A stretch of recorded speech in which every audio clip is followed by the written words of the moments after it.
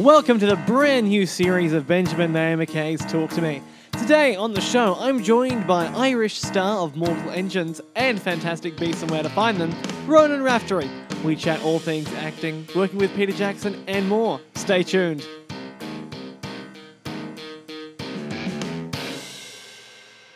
Hello and welcome to the brand new season of Benjamin Nair McKay's Talk to Me. I'm your host Benjamin and we're so excited to be back for 2019 in our 6th season of interviews. Today on the show, I'm so excited to be joined by Ronan Raftery. We had a chat about a week ago about his work in Mortal Engines, which is still in cinemas now. It's a huge blockbuster produced by Peter Jackson, as well as his work on Fantastic Beasts, a couple of BBC series, and a whole lot more. There are truly some fantastic interviews coming up this season as well, so it's going to be another jam-packed year full of exciting talk show content. But now, here's my chat with Ronan Raftery. Enjoy! Welcome to the show, and thank you so much for joining me today. No problem, thanks for having me. So, Ronan, what inspired you to pursue a career in the performing arts? Well, when I was quite young, I was in school, and I hadn't really found anything that I loved at that stage. I mean, I was only 12, but I wasn't very good at sports. I wasn't particularly social. And then we were all asked to audition for this play, and I got cast in one of the lead roles and just loved it. And I loved staying late after school and rehearsing and getting to know other people from different years. And you know, there were a small group of people within that who were beginning to take it a bit more seriously. They were boys who were a lot older than me. And I just loved the whole atmosphere and the camaraderie of it. And I just kind of was hooked and kept doing it. And then by the time I was about 15, then I decided I definitely wanted to do it as a career, if possible. And from that point at around age 15, how did you go about making it happen and realising your goal? Well, I kept doing play school every year. I was lucky enough to be in a school that had a theatre, so that was the first thing. And I asked my parents then could I do extracurricular theatre, so I joined the National Performing Arts School in Dublin, and I go there on the weekends, and I did acting classes and dancing and singing and all that kind of stuff. And once or twice a year, then we put on a play somewhere in Dublin. So I was kind of just constantly doing it. When I was in school, I'd do it then, and then outside of school, I'd be doing it at the National Performing Arts School, or the Factory, as it was called. And how nervous were you when you got your first professional job? Well, it was actually when I was 12. It was that same year that I first did that play. I got cast in a tiny little ad in Dublin, which just reared its ugly head there recently. Somebody found it and posted it somewhere quite sweetly. So I was pretty nervous, but I was more excited, to be honest. You know, when you're that young and you're just thrown into something so strange and so new. I don't remember being particularly nervous. I just remember being so excited and so pleased to be a part of something so cool and so strange and so different from my life up until that point. But I do remember then doing my first play at the Olympia Theatre in Dublin when I was about 15, 16, and I remember being completely terrified at that, because suddenly, instead of there being 20 people or 30 people on set, there was, you know, nearly 1,000 or 800 or whatever the capacity of that theatre is. 800 people staring at you under hot lights, and if you make a mistake, that's it. And feeling that pressure for the first time on that scale was definitely terrifying, but also exhilarating. You know, I felt those are the kinds of challenges that I wanted to face. And clearly you've done a substantial amount of theatre. Do you find that a very different discipline to TV or film?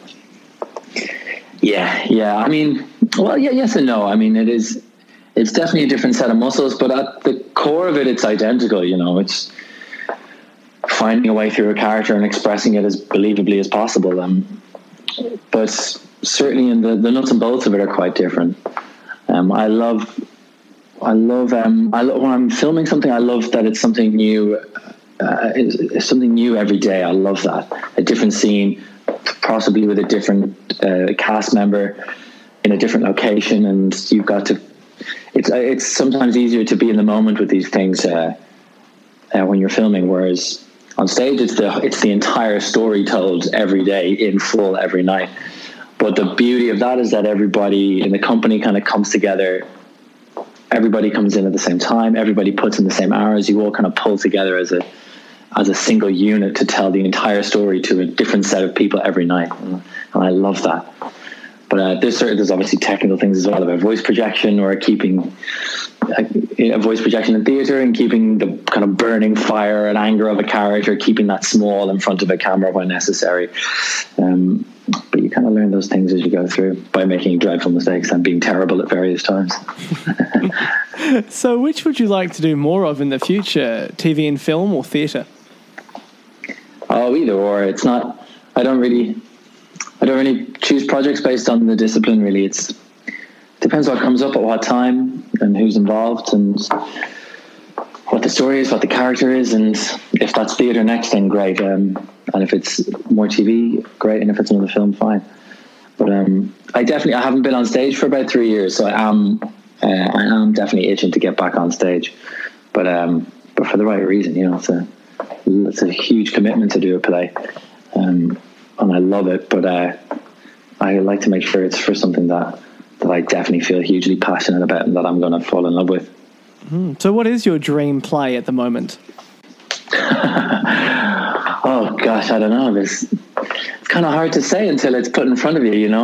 I guess I've done a lot of older plays, kind of classics. I've done some Sean O'Casey plays, and I've done Shakespeare, of course, and I've done a few of the big hitters in 20th century drama. So I would love to do a new play. I'd love to work with the next generation of playwrights that are emerging now. Well, like, that are always emerging, but now in particular, there's some incredible plays going around. So I'd love to get involved in something like that, if possible. But I'd also do Hamlet if needs be, Well, you can only do Hamlet, I think, 18 or 40. That's the two ages. So yeah, I'm kind of in the middle of it. Yeah. I think I need a bit more tragedy in my life. Isn't that what they say? You have to have had a miserable life to play Hamlet properly. I think I'm having too good a time. Well, it certainly sounds like it, because you've just done Mortal Engines, which was a big global blockbuster produced by Peter Jackson. How did that project first present itself to you? Well, it was, I was contacted by, or my agents were contacted by Amy Hubbard, who's the casting director for all of Peter Jackson's movies. She did The Hobbits and everything. And I know her quite well, so she got me involved and just sent me some scenes to read, and I went in and sent a few tapes down to New Zealand, and then they all flew up, all the producers and directors flew up to meet a few of us. So I had quite a long meeting with them. And read some more of the scenes and chatted about the project and the character and kind of what they were looking for and what I felt I wanted to bring. And and then they rather brilliantly asked me to jump in. So it was very exciting. And when you're working on a project like that, where the scale is so large, is it very different to working on some of the smaller scale films or films involving less CGI and effects?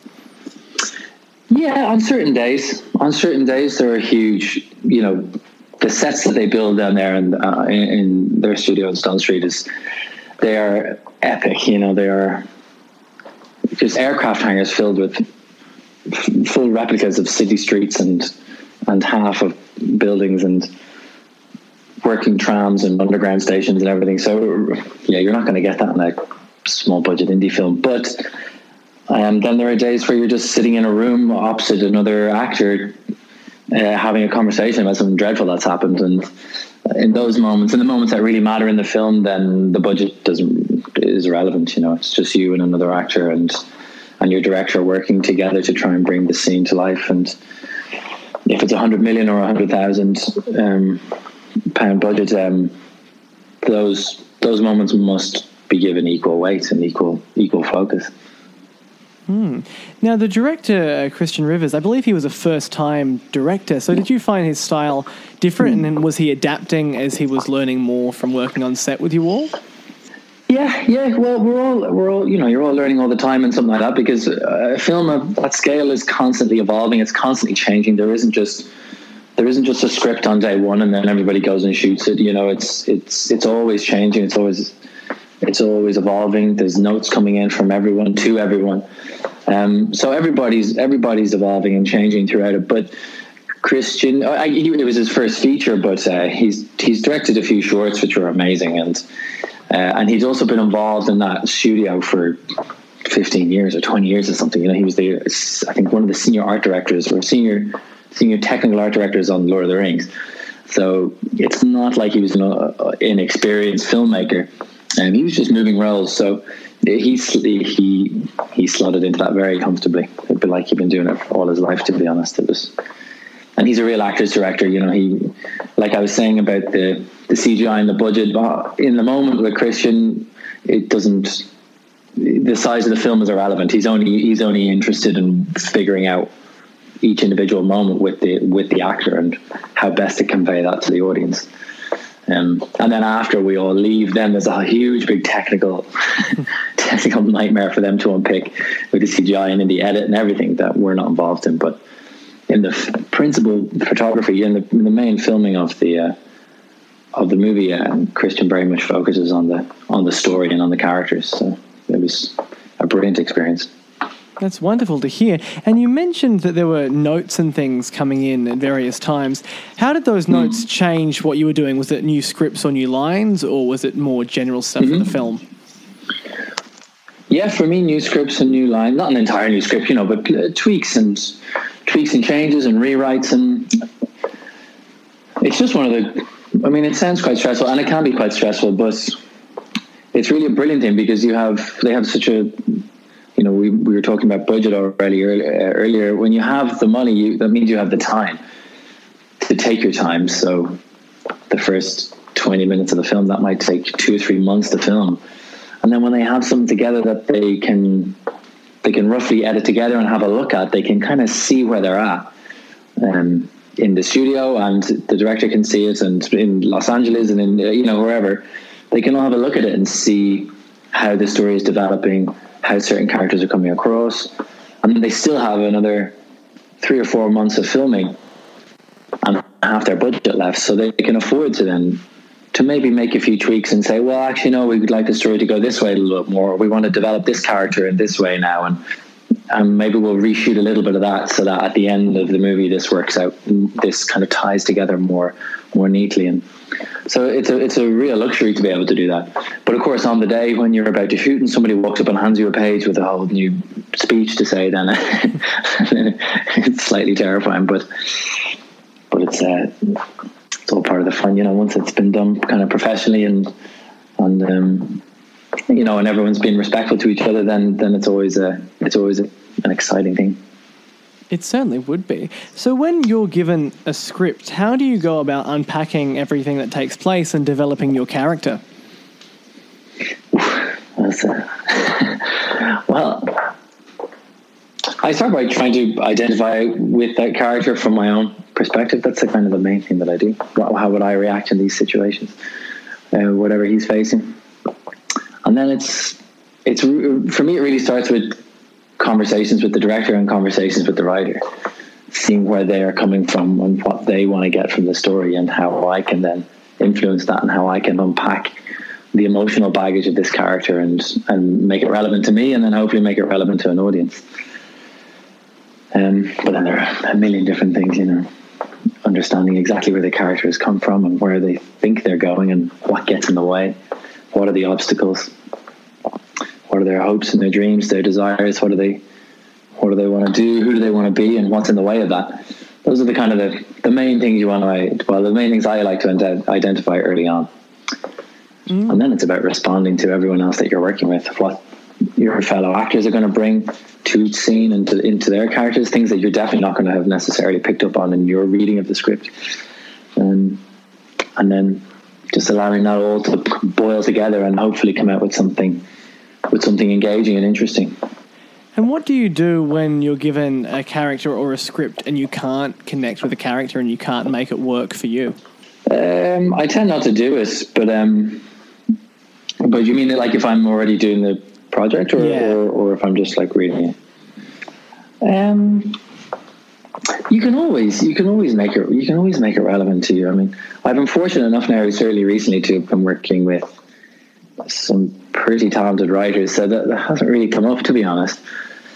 But it's your job as an actor to make it to make it believable, to make it real. So if all else fails, then I would grab the other actor and, you know, set aside and just kind of go through the scene several times, and then just make sure you are living in the moment, and that you are creating something in that moment that you believe in, and hope that it somehow crosses over with what with what the writer has written. But it's a rare. I can't really think of many or any times in my career that's happened. Like I said, in theatre I've been doing plays written by these geniuses, and the last few films and TV shows I've been a part of have been made to a very high standard by the writers and the directors. So it's not something I come across that often, thankfully. Yeah, certainly. And one of the films that you were recently a part of was Fantastic Beasts and Where to Find Them, which is obviously set in the Harry Potter world, and it's one of the largest franchises ever. How did that come about? Same thing, really. It was that was actually much quicker. That was much quicker. They just sent me a scene early on in the casting process for these movies. Nobody reads a script. There often isn't a script, and if there is, they're certainly not sending it to me. You know, I think Eddie might have read a draft earlier on. Probably not.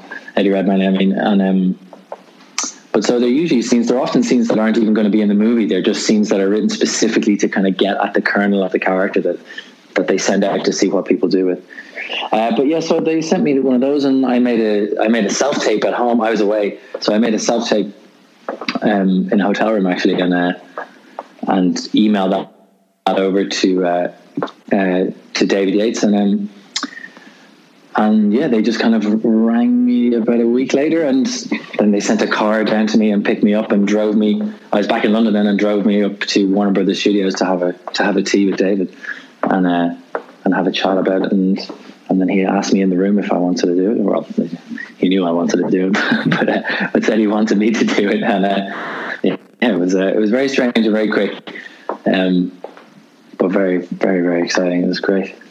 And what was an average day on set of Fantastic Beasts like? Similar to Mortal Engines, you know, they're both of a similar scale. I think Fantastic Beasts is a much bigger budget, but the sets, the thing I remember most strongly about the days walking around the place, when I'm not working, when I'm not shooting, or the sets, the detail in the world that both those studios built. But in terms of Harry Potter, or in terms of Fantastic Beasts, they built. There's a scene at the end of that movie where it's raining and we're all outside, and like all the cast are outside in various locations, and they had really built. It looks like that we've gotten a corner of New York City and dressed it up a bit, you know, to make it look like the 1920s. But they actually rebuilt about a three block section of 1920s New York with a working tram and with actual stone buildings and hundreds of extras just running around the place, and all in the most magnificent costumes. And for an actor, certainly an actor playing a supporting role, to walk into that it means you have less to do. Like we were talking about, what do you do if you're dealing with something that maybe you don't believe in? But this makes it so easy. You're just in the world, whether you like it or not. You're a part of it, whether you like it or not. So it's just it's a really joyous thing to be able to step onto something like that. But it's quite a calm process through. Like David Yates, that was his 5th film in the Harry Potter universe, so he knew exactly what he was doing. And Eddie Redmayne and Colin Farrell and all these amazing actors, Catherine Waterston. So it was unnervingly calm. Everyone was unnervingly calm, like focused and driven, and the stakes were high, but it was a really, really nice atmosphere to step into as a supporting character, because they're all there for 6 months and I was there for 6 weeks, I think. So it's important. The energy that you find when you step in can vary on those larger projects, but that one in particular was very open, very calm, very focused, and made my job so much easier. And you have been working in the entertainment industry for quite a while now. So how do you think it's evolved since you first started working? Well, quite a lot, certainly in the last few years. I mean, I think it's only evolving to its benefit, certainly in terms of more minority communities being represented, more women getting involved in the industry at a higher level. So certainly in the last 2 or 3 years, I've definitely noticed a significant change in that. Not enough of a change really, but it's quite an exciting time to be a part of the industry and to watch the types of stories that are being told and that are being developed changing, in my opinion, quite quickly. And I'm working on something now called The Rook, a TV show for the Stars Network, which is like a Lionsgate network in the States. And there's a woman is a lead role, and our 2 showrunners are women, and the head of Lionsgate is a woman, and there's women across the board on this project, and it's great. It's just great. It just makes you wonder why it wasn't always like that, to be honest. So I'm really enjoying that side of it. Absolutely. And is there anything that you can tell us about your upcoming show, The Rook? Yeah, a little bit. It's I'm about to do some reshoots on that, actually, as like we were talking about earlier. And I've got bleached blonde hair, and so I've got to go get my head burnt again, covered in peroxide and everything next week. But it's a paranormal thriller about a secret agency, or a paranormal section of the British Secret Service. And it deals with people with strange powers, I suppose. It's not X-Men. Nobody can fly or anything like that, but it's about certain people with different abilities, variant abilities. And the story focuses on this young woman called Niffany Thomas, played by Emma Greenwell. And the show starts with her waking up, surrounded by 8 dead bodies, whom she assumes she is killed, and no recollection as to how that has happened, who she is, where she is, what she does, or what's going on. And the first season follows her trying to put her life back together, trying to figure out who's trying to kill her, trying to figure out who's on her team and who's not. And it's very exciting. It's very cool. That does sound very intriguing. Yeah, no, it's really cool. So I'm hopefully going to see quite a lot of it in the next few weeks, so I can't wait. And I play one of her colleagues. I play Robert Gestalt, and I have 3 of the siblings, and we play a hive mind. So we play one single being called Gestalt, who has 4 physical representations, and so we're 4 identical, or not identical. We're 4 almost identical blonde siblings who share a consciousness. So we're permanently connected and can go anywhere, and we all think the same thing, and we can all react to different things at different times in the same way or in different ways. And so it's quite an interesting character for me to play, because you have to be completely in sync with the other 2 actors with what you're doing, emotionally and physically sometimes as well. So it's quite an interesting challenge. It certainly sounds like it. And for our listeners who'd like to see this and stay updated with you and what else you've got going on, where can they connect with you online?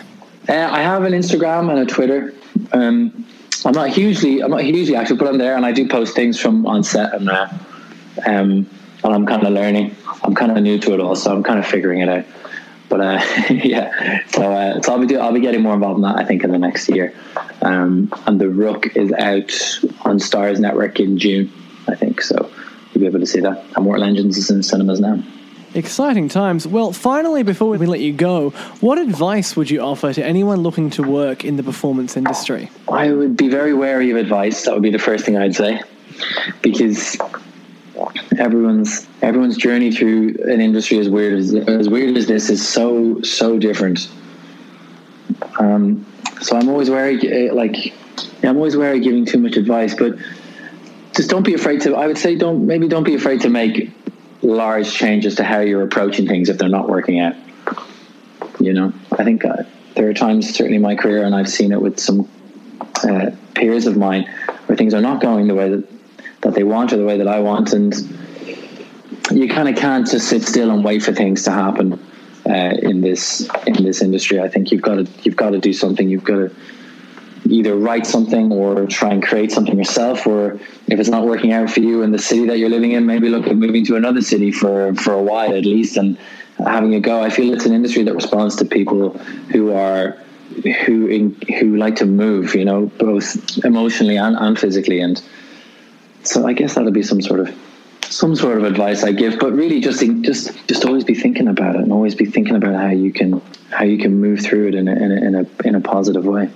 Well, thank you so much for your advice and your time today. It's been a pleasure having you on the show. No problem. Thanks for having me. Good to talk to you.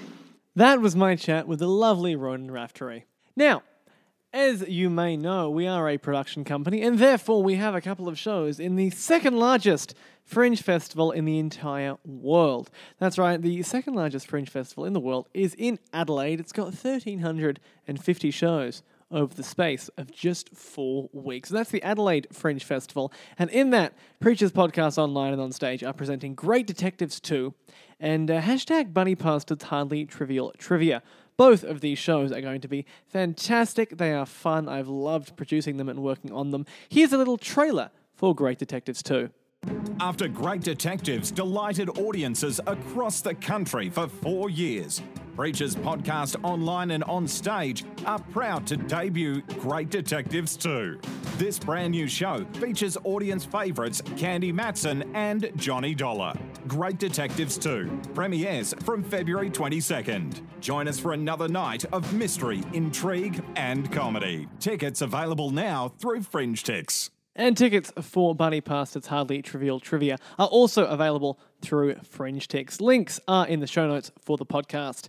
And if you're listening to this via the website, you may notice a brand new logo and completely new design for the website. We decided it was time to update the look, and we hope you're enjoying that new look website and the new logo for Preachers Podcast Online and On Stage, which obviously produces this show, Talk to Me. And hope the new website is a lot easier to navigate, and it is compatible for podcast streaming on all browsers. And as always, the podcast is available to stream on iTunes and SoundCloud or wherever else you like to stream your podcasts. Thanks, as always, to our incredible supporters, Palace Nova Cinemas, Mad Zombie Collectibles, and ZQ Racing Chairs. They're all in the podcast supporters section of the website, so go check out their details, and there are also some links in the show notes for this podcast. We'll be back with another exciting episode later in February, so look out for that. But until next time, I've been your host, Benjamin Mayer McKay. Bye for now.